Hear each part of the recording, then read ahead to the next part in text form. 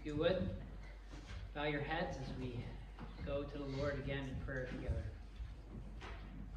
Father, we just sang a prayer to you, and so I'm going to repeat part of that prayer. Speak, O Lord, till your church is built.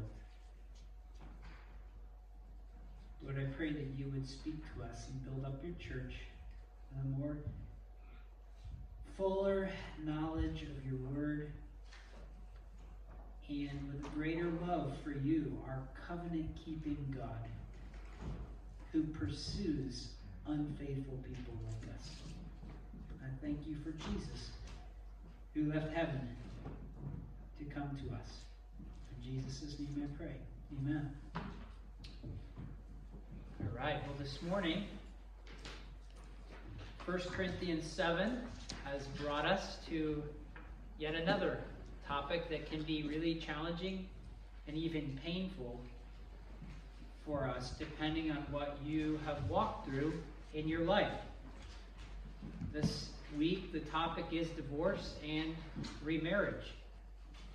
What I plan to do this morning is try to give you all a biblical roadmap to use as you navigate what the Bible has to say about divorce and remarriage. One thing that's really challenging about this topic, and many of you may be aware of it, is that churches and Christians don't all agree on what the Bible says about this topic. And there even have been what I would say would be some unfortunate translations of a few key verses in the Bible that have not done well in helping some of these perhaps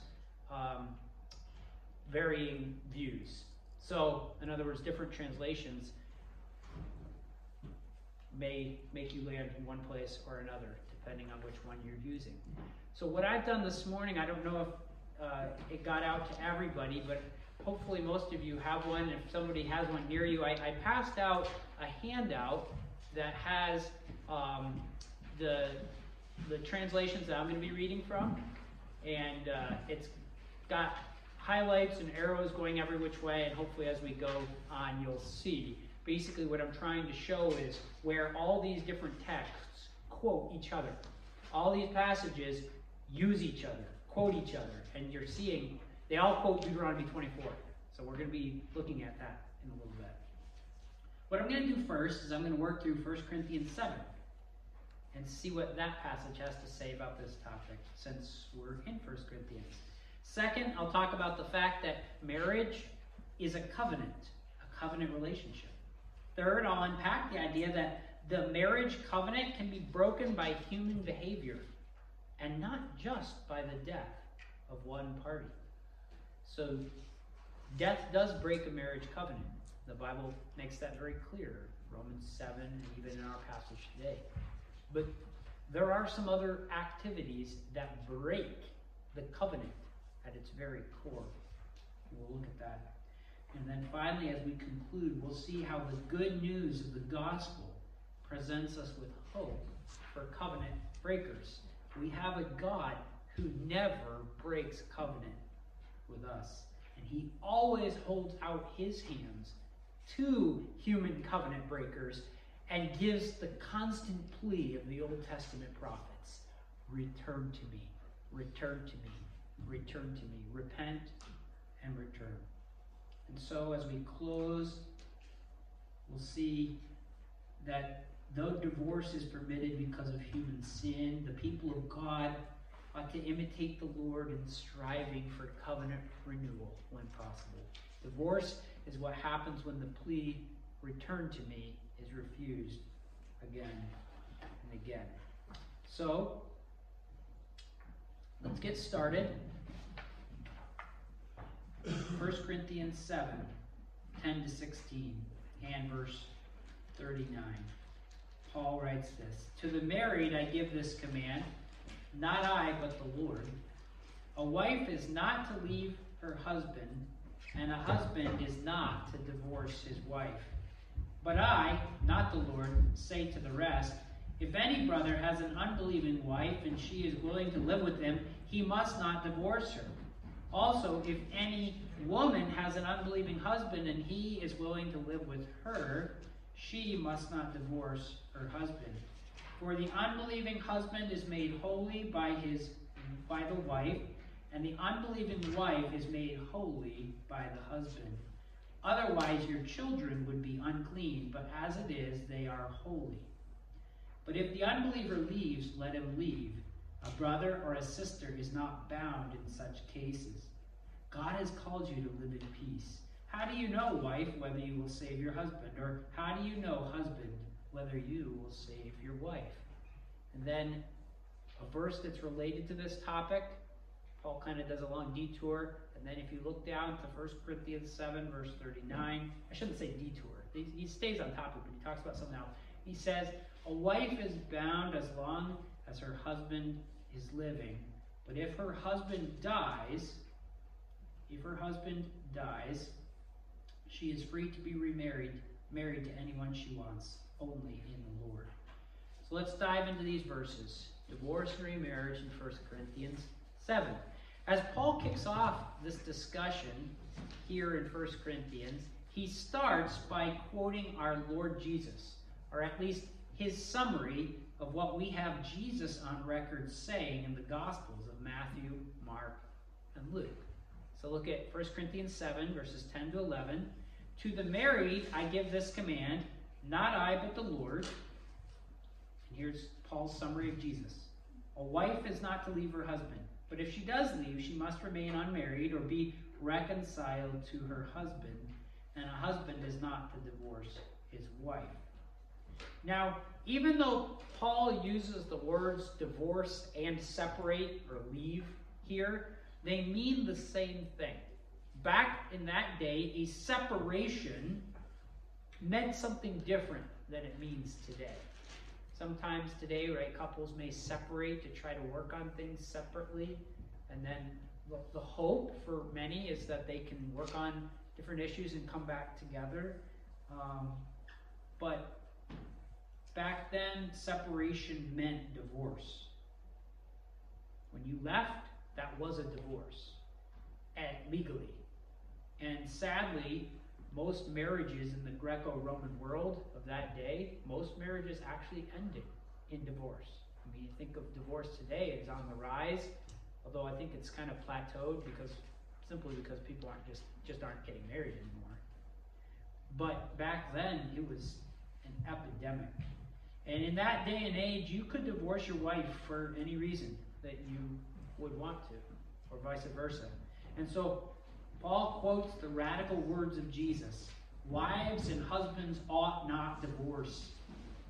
And if a spouse does get divorced, then they ought to remain unmarried or be reunited. Because in God's eyes, they are still married. To break a marriage covenant so that you can go marry someone else, and here Paul's tapping into the words of Jesus. If you just break off your marriage covenant with the motive of, I want to go marry someone else, that's adultery with a legal stamp of divorce. Like, I want to cheat on my wife, right, with someone else, so I'm going to divorce her so I can do it. That's what Jesus is addressing in Matthew, and that's what Paul is assuming. So if you do separate, you must remain unmarried, so that the motive should not be to be with someone else. But it gets more complex than that, and Paul's going to tackle that. We'll look at Jesus' words in a little while. Here, Jesus and Paul are talking about the same kind of divorce. An illegitimate divorce pursued with the goal to marry someone else, which is just legal adultery. And again, this was rampant, not just in the Roman world, but in the Jewish world as well. And the Jews had their favorite verse, their go-to verse, to say that Moses was okay with this as well. So we'll look at that. So Paul begins his discussion by reminding the Corinthians what Jesus said about it. Then he weighs in with his own authoritative word as an apostle. on what Christians should do if they find themselves in a couple situations that Jesus himself did not talk about. What about those who find themselves married to someone who's not a Christian?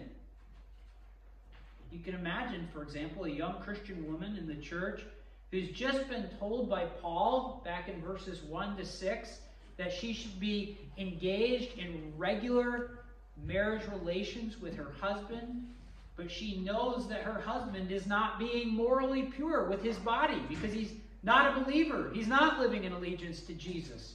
So the question might naturally arise, is this lady defiled when she joins with him in one flesh?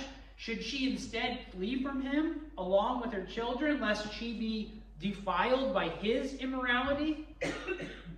Or another situation, how about somebody who becomes a Christian and then gets divorced by their unbelieving spouse? Are they not allowed to remarry in the Lord? Does God view them as still married when they're not the ones that broke the covenant? Listen to what Paul says next, verse 12. But I, not the Lord, say to the rest. So Jesus didn't talk about this. Doesn't make it any less significant what Paul has to say here. He's saying he's not quoting Jesus anymore. If any brother has an unbelieving wife and she is willing to live with him, he must not divorce her. Also, if any woman has an unbelieving husband and he is willing to live with her, she must not divorce her husband. For the unbelieving husband is sanctified or made holy by the wife, and the unbelieving wife is sanctified or made holy by the husband. Otherwise your children would be unclean, but as it is, they are holy. But if the unbeliever leaves, let him leave. A brother or sister is not bound in such cases. God has called you to live in peace. So 2 scenarios here that the Apostle Paul is tackling. In the first one, a person is married to an unbelieving spouse. So they've become a Christian, right? And their spouse is not a Christian. Paul says, don't leave them to marry someone else. Like maybe you'd say, well, I'll just break up this marriage and go marry a Christian now. Right? Logical. And Paul's saying, no. Don't be the one to initiate the divorce. Jesus' words apply directly in this situation. And if you are worried that relations with your unbelieving spouse will defile you because of the sinful things you're choosing to do, it's actually the opposite, says Paul. Your relationship with them will have a sanctifying effect on them and on the children that you have with them. Now, these verses can be a bit of a head scratcher. Does that mean that the lost husband or wife or the kids actually get saved from their sins by touching this believer apart from faith in Christ? No, this is like some sort of sanctification that happens just by being married to somebody. What's going on here? Remember in chapter 6, Paul told Christians that they were holy and sanctified, that their bodies were the temple of the Holy Spirit. Back in the day, if you brought something unclean into the temple, that would defile the temple. But now, Jesus has reversed the process. Remember when Jesus touched the unclean woman? Who got clean? The woman. Jesus didn't become impure and unclean. All right? Jesus had what's called contagious holiness. He touches people, and instead of getting sick, he makes them clean. And this is the idea here. That this believing spouse, they don't get defiled by having a one-flesh relationship with someone who's not living for Jesus. Instead, that person experiences a cleansing effect when they have contact with the believing spouse, so that this person is not unclean to touch. The Christian who has been cleansed by Christ is not defiled by a marriage union to someone who doesn't know Christ. And in many instances, the spouse may actually come to faith in Christ. Though we'll see in a minute, it's not always a guarantee. Paul says your union doesn't make you unclean. And there's another situation that would have been quite common. What if the unbelieving spouse leaves? Now remember, when someone left in that culture, that's a divorce. Leaving meant divorce. And so what Paul is saying is that if your unbelieving spouse divorces you, look at verse 15, you are not bound. This language of not being bound would almost certainly have been understood in that context as having been freed from the obligations of the marriage covenant and thus free to remarry. For example, look at verse 39. We see the same language at the end of chapter 7. A wife is bound as long as her husband is living, bound to the covenant. But if her husband dies, she is free to be married to anyone she wants, only in the Lord. So the marriage covenant binds, but then when the husband dies, she is free. So back in verse 15, Paul is using this very similar language of binding and freedom to give us another example of when a spouse is not bound. A spouse is not bound by the marriage covenant when the spouse is abandoned by their partner. Again, not bound is freedom language. The person is free to remarry, but only in the Lord. In fact, many of the divorce certificates that would be given out at that time would literally say on them, free to marry. This woman would be given a certificate of divorce, and it would say, she is free to marry any man. Paul says that, but clarifies it. Only in the Lord. Okay? In other words, they must be a Christian. One last thing, verses 15 to 16, Paul says the reason a believer ought to let the unbeliever depart if they want out is because God has called Christians to live in peace. And then verse 16 offers an explanation for the reason. Paul says, how do you know, wife, whether you will save your husband? Or how do you know, husband, whether you will save your wife? So what Paul's saying is, you don't know if your husband or wife will be saved through your efforts to evangelize. And so it's okay to let them go and marry again if they divorce you. God has called his people to live in peace. If a believer continues to view themselves as married to an unbeliever after that person is long gone and is constantly pressing and trying to be reunited, that doesn't make for peace. It's constant tension. God has called us to live in peace. So, again, to wrap up what we've seen in 1 Corinthians 7, Paul starts with the general principle given by the Lord Jesus, and as we'll see, given in a very specific context to a very specific question. A believer ought not divorce their spouse. And then Paul nuances it.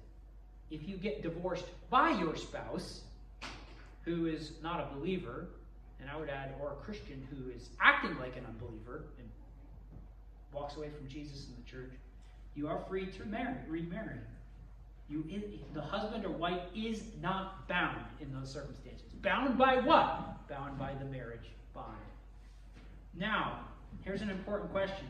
If these verses were all we had on divorce and remarriage in the Bible, you might think it was never okay for a person who is a believer to pursue a divorce in cases where a marriage covenant had been broken and attempts at restoration and renewal have been rejected. And I don't think that's a necessary conclusion from Scripture, both in the Old and New Testaments.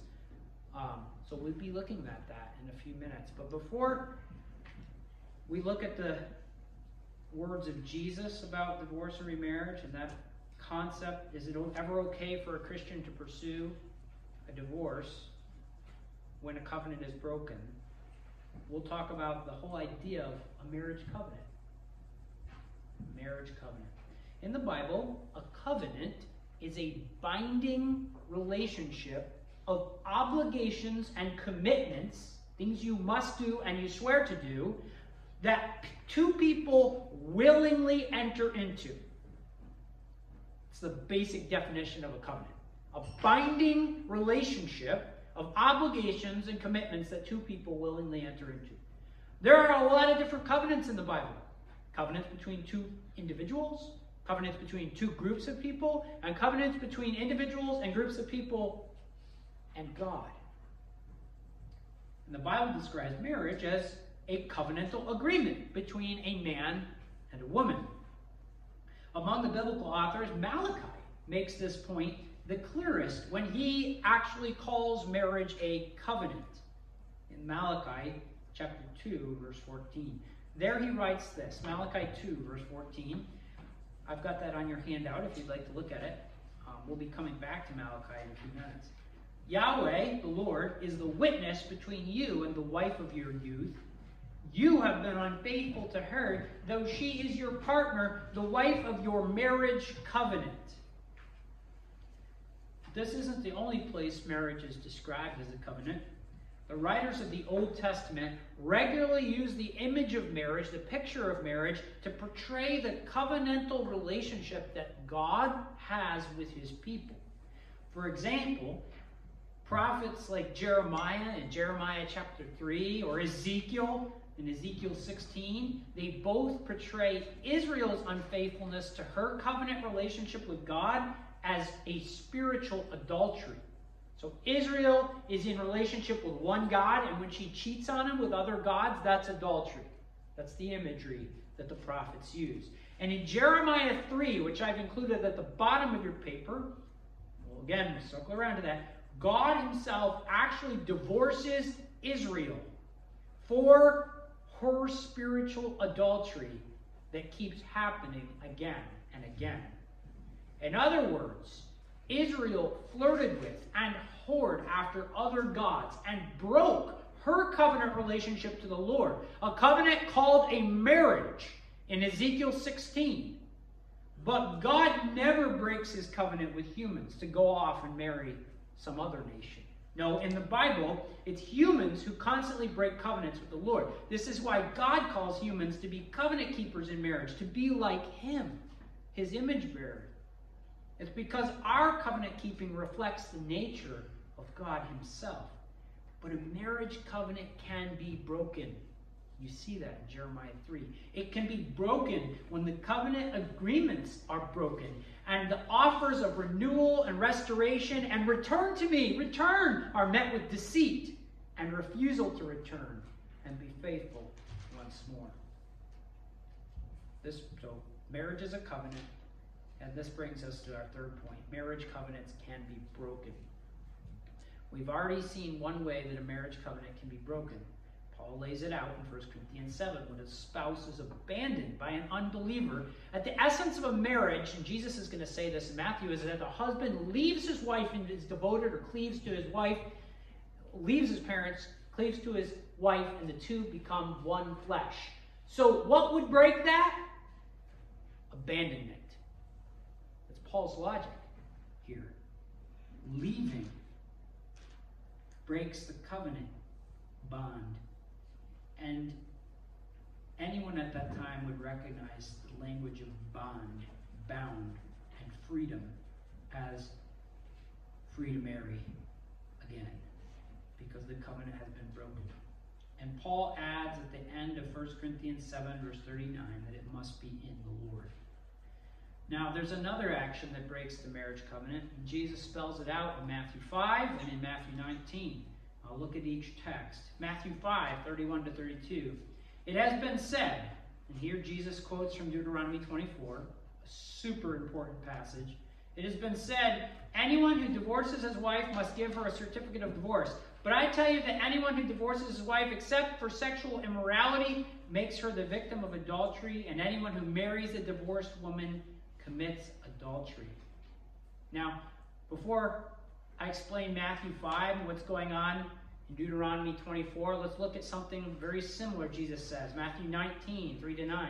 Some Pharisees came to him to test him. They asked, is it lawful for a man to divorce his wife for any and every reason? I want you to remember that phrase. It's important. Haven't you read, he replied, that at the beginning the Creator made them male and female and said, for this reason a man will leave his father and mother and be united to his wife, and the two will become one flesh. So they are no longer two, but one flesh. Therefore, what God has joined together, let no one separate. Why then, they asked, did Moses command that a man give his wife a certificate of divorce and send her away? That command is found in Deuteronomy 24. And Jesus replies, Moses permitted you to divorce your wives because your hearts were hard. But it was not this way from the beginning. I tell you that anyone who divorces his wife except for sexual immorality and marries another woman commits adultery. So, in both cases here, Deuteronomy chapter 24 is the background. It's what Jesus references in Matthew 5 and what the Pharisees bring up in Matthew 19. It was a hotly debated text back then and today. And I don't have time to unpack it all, but we'll dive in for now. I also want to pause and say, I have in front of me an old version of my notes, not the ones that I most recently did. God's sovereign over that. So I'm trying to remember I made some tweaks and adjustments and try to make things more clear. Yesterday, afternoon, evening, and this morning. But you're getting the less clear version in the sovereignty of God. So you can pray for me that the Lord will help me clarify. I'm a notes guy. And anyway, I don't know why it didn't update with the latest version. But we'll keep plowing through. So, anyhow, side note there. I'm trying not to get people lost, because as you look at that text or the handout in front of you, you're like, man, we've got arrows going all over the place. Deuteronomy 24 is a big deal. Let's read it. If a man marries a woman who, literally the text says, fails to find grace in his eyes, that is a wooden translation. He doesn't find grace because he finds something unclean, or your translation may have indecent about her. Something wrong with her.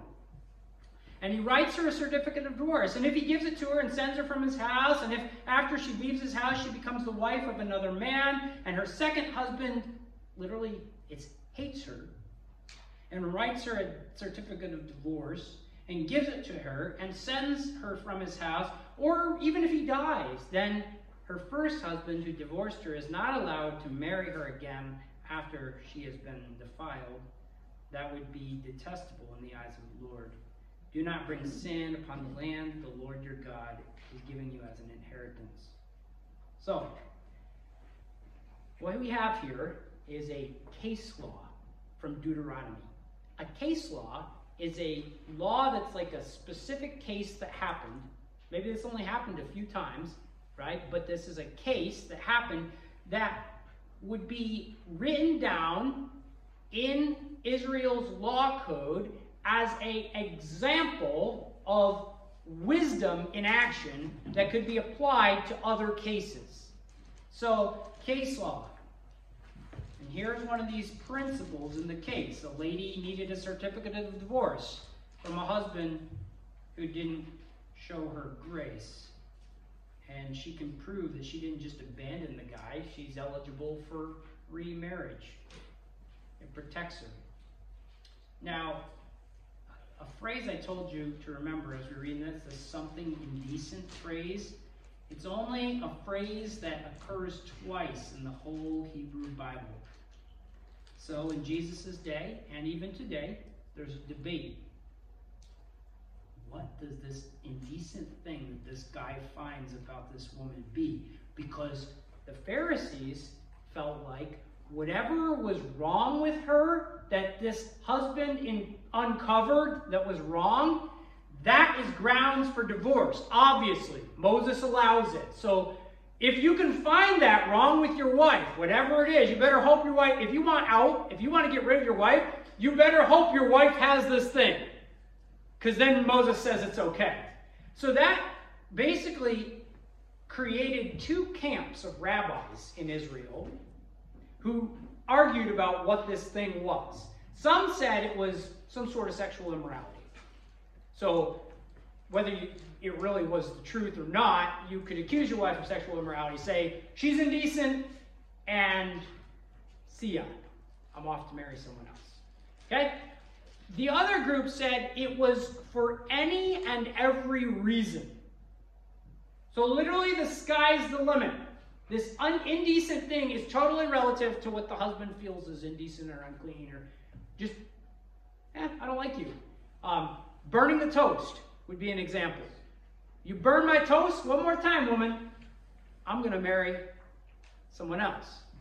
And she happens to be prettier than you anyway. And so I'll send you away.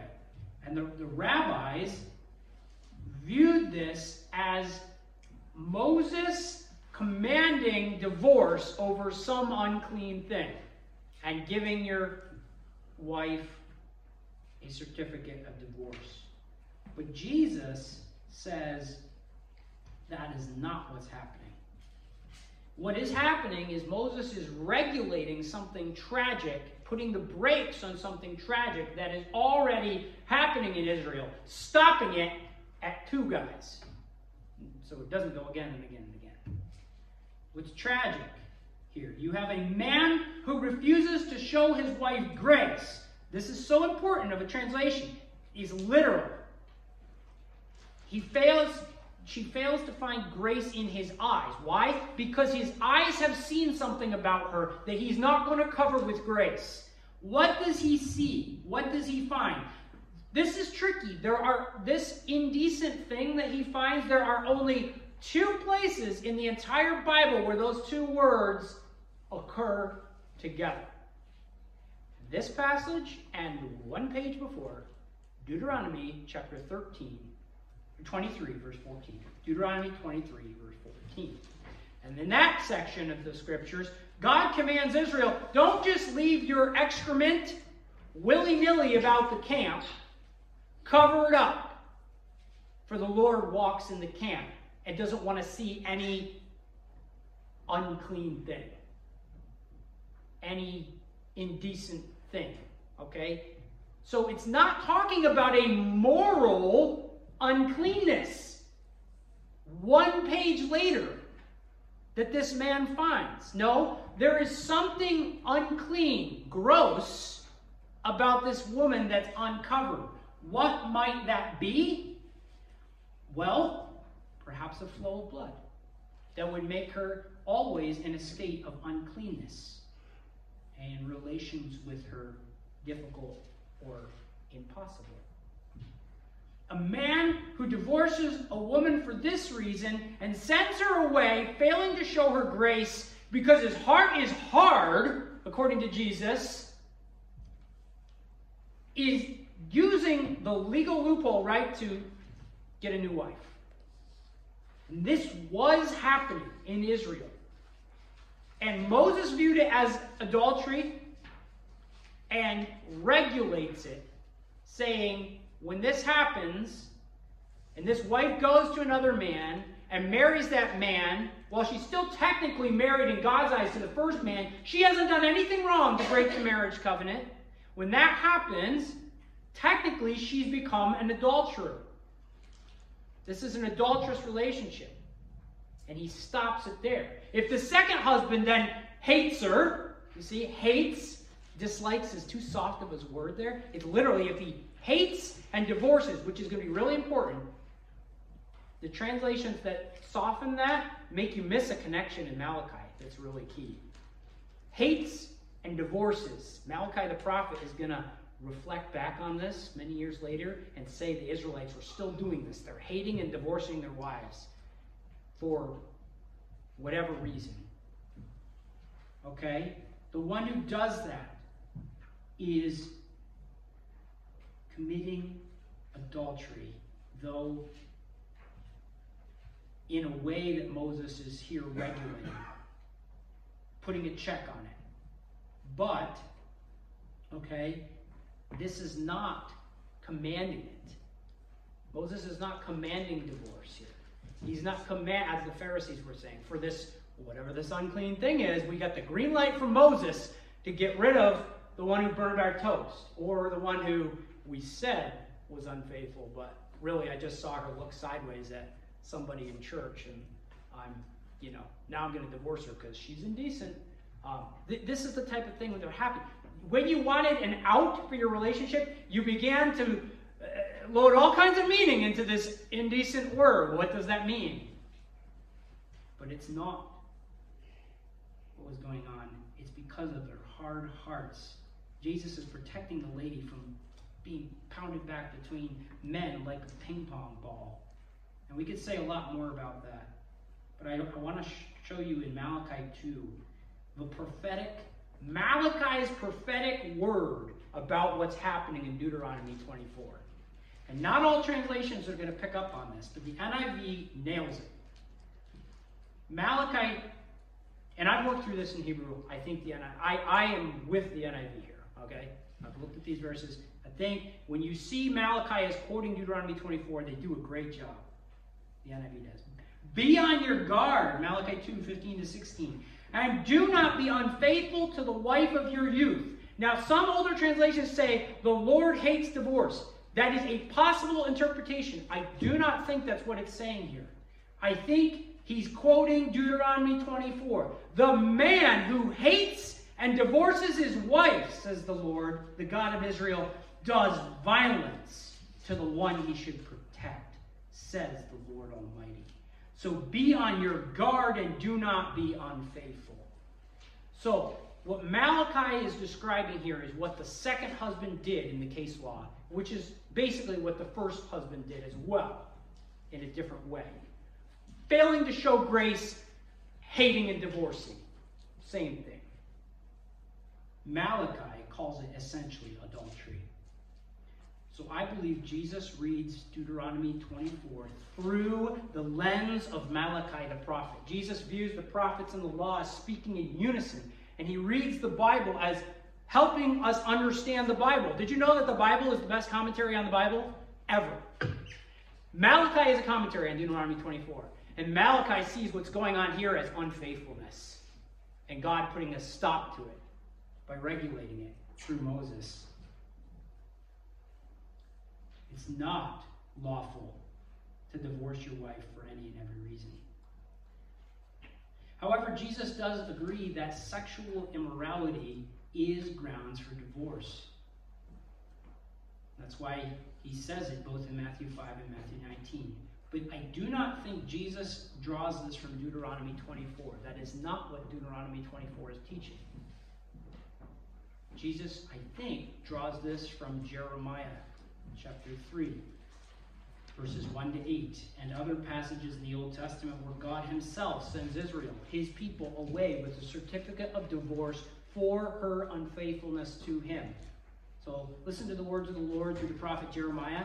I have that at the bottom of your paper there. Which, by the way, Jeremiah chapter 3, verses 1 to 8 starts off by quoting Deuteronomy 24. All roads take you back to Deuteronomy 24. This is such an important passage. Verse 6, during the reign of King Josiah, the Lord said to me, have you seen what faithless Israel has done? She has gone up on every high hill and under every spreading tree and has committed adultery there. I thought that after she had done all this, she would return to me, but she did not. And her unfaithful sister Judah saw it. I gave faithless Israel her certificate of divorce and sent her away because of all her adulteries.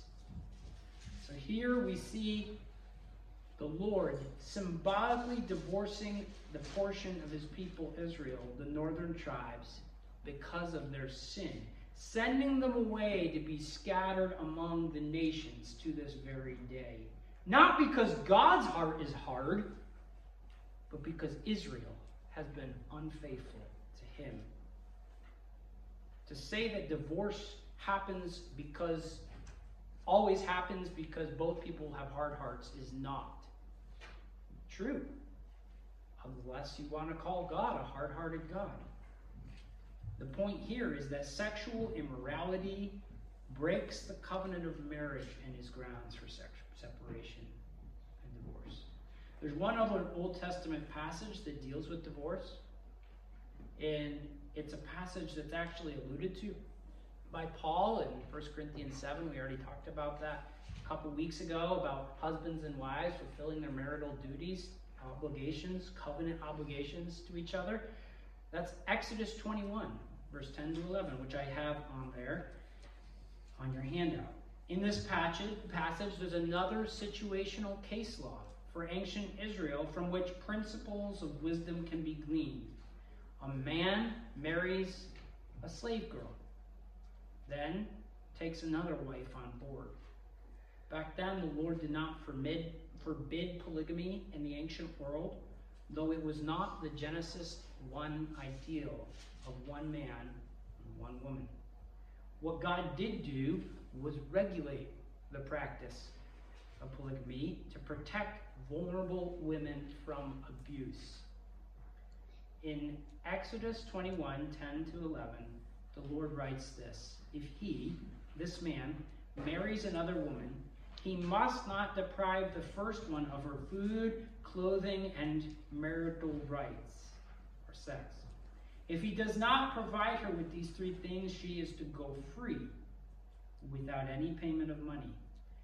So here, there seems to be another way that a marriage covenant is legally broken in the law of Moses. Failure of a husband, here in this case, to nurture and provide for a spouse, to care for her, would be seen as grounds for the breaking of a covenant to protect this vulnerable party. And I would see abuse as falling broadly under that category. Now, there's so much more that could be said about these things, but I want to move on to the fourth and final point: the hope of covenant renewal. We serve a God who never breaks covenant and who always holds open his hands to covenant breakers with the plea, return to me. Listen to these words to Israel that God speaks in Hosea 14:1-2. Return to Israel, to the Lord your God.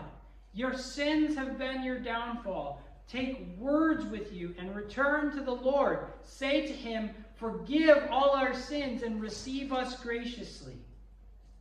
So, friends, even though divorce is permitted because of repeated and unrepentant human sin, the people of God, we ought to be a people who strive for covenant renewal in marriage whenever possible. Divorce truly is the last option for the Lord in his relationship with Israel. See that in Jeremiah 3, when the Lord finally sends his people Israel away to be scattered among the tribes of Assyria and lost forever.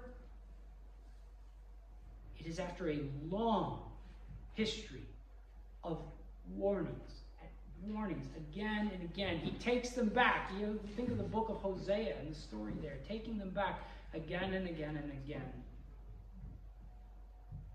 And finally, the God of Israel symbolically gives the nation his certificate of divorce, but continues his covenant through Judah and through the sons of David, leading to Jesus, the faithful covenant-keeping God who, by his amazing power, will rally all peoples, including those from the scattered tribes, back under his lordship as king. And that is the hope of the scriptures. So when Jesus is talking about divorce and remarriage in Matthew in particular, I want you to know Jesus has a specific situation in mind, a specific context. The Pharisees and the Jews of that day were using Deuteronomy 24 and their wrong interpretation of it to say, we have Moses' green light to divorce our wives and basically make them the victims of our adultery legally. Okay? We can send them away because we find something wrong with them. And Jesus is saying, Moses did not say that law so you could divorce your wives. He said that because your hearts were hard. And he was hitting the brakes. And then Jesus said, because from the beginning it was not so.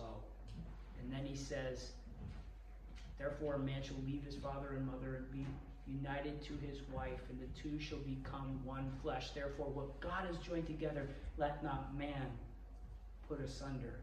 That is the ideal.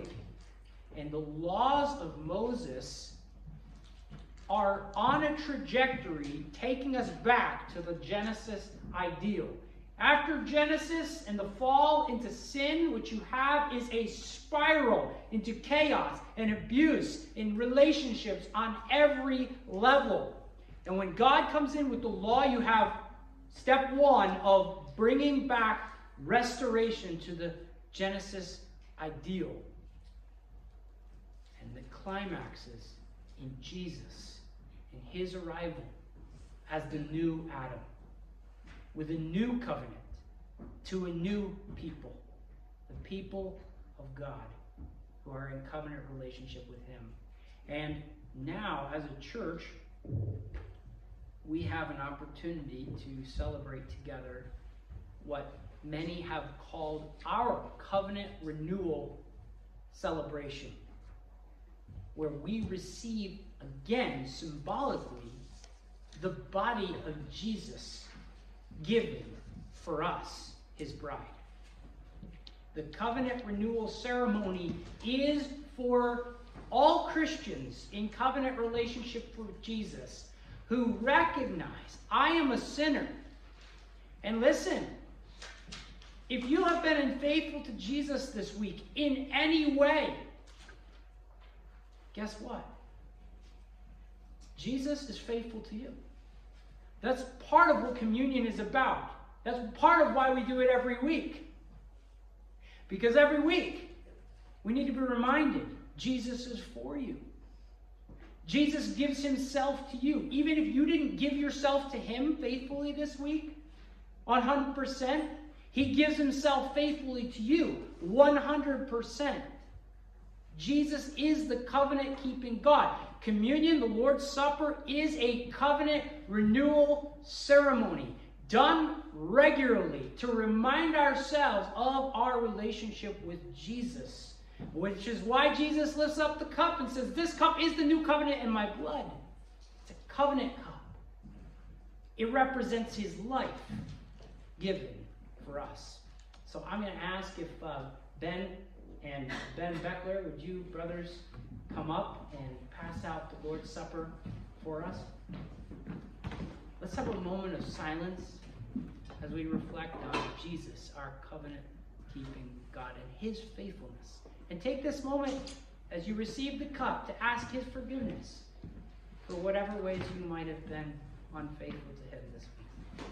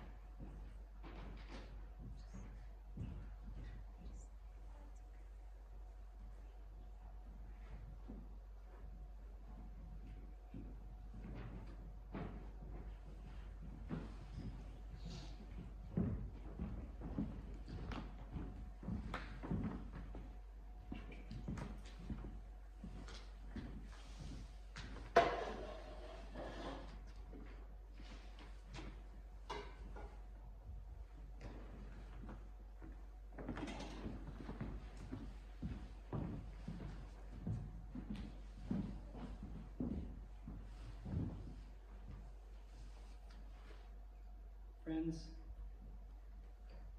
Jesus is our covenant-keeping God. He does not break his word to his people. He sealed it with his blood. He gives himself freely to us. On the night that he was betrayed, he took the bread and he said, "This is my body, which is broken for you. For your covenant breaking, I am broken. Do this in remembrance of me."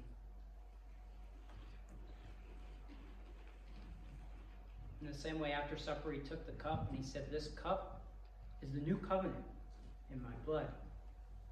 Do this as often as you drink it in remembrance of me." Lord Jesus, I thank you that you are our covenant-keeping God. I thank you, Lord, that as long as we return to you in repentance, you will always forgive. And I thank you for the Spirit who helps us repent with genuine repentance. Lord, we know that that's always the question in broken marriages. Is the repentance really real? Or are they just faking it so they can get back the life they're losing? Lord, I thank you that you help us as Christians repent with real repentance as we come back to you. We couldn't do it on our own. We need your help to truly be sorry about our sins. We need your help to keep returning to you. And that's what the Spirit gives us. And I thank you so much for the Holy Spirit given in the new covenant.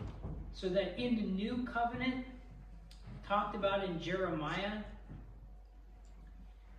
and other places in the Bible, you can speak of us, your people. I will betroth you to me forever. No more fear of divorce, because we know you by your Spirit will keep us repenting, keep us coming back. And so I pray, Lord, that you would help us right now to return to you fully with our hearts. Be with us now, I ask, as we go to you in song. In Jesus' name, amen.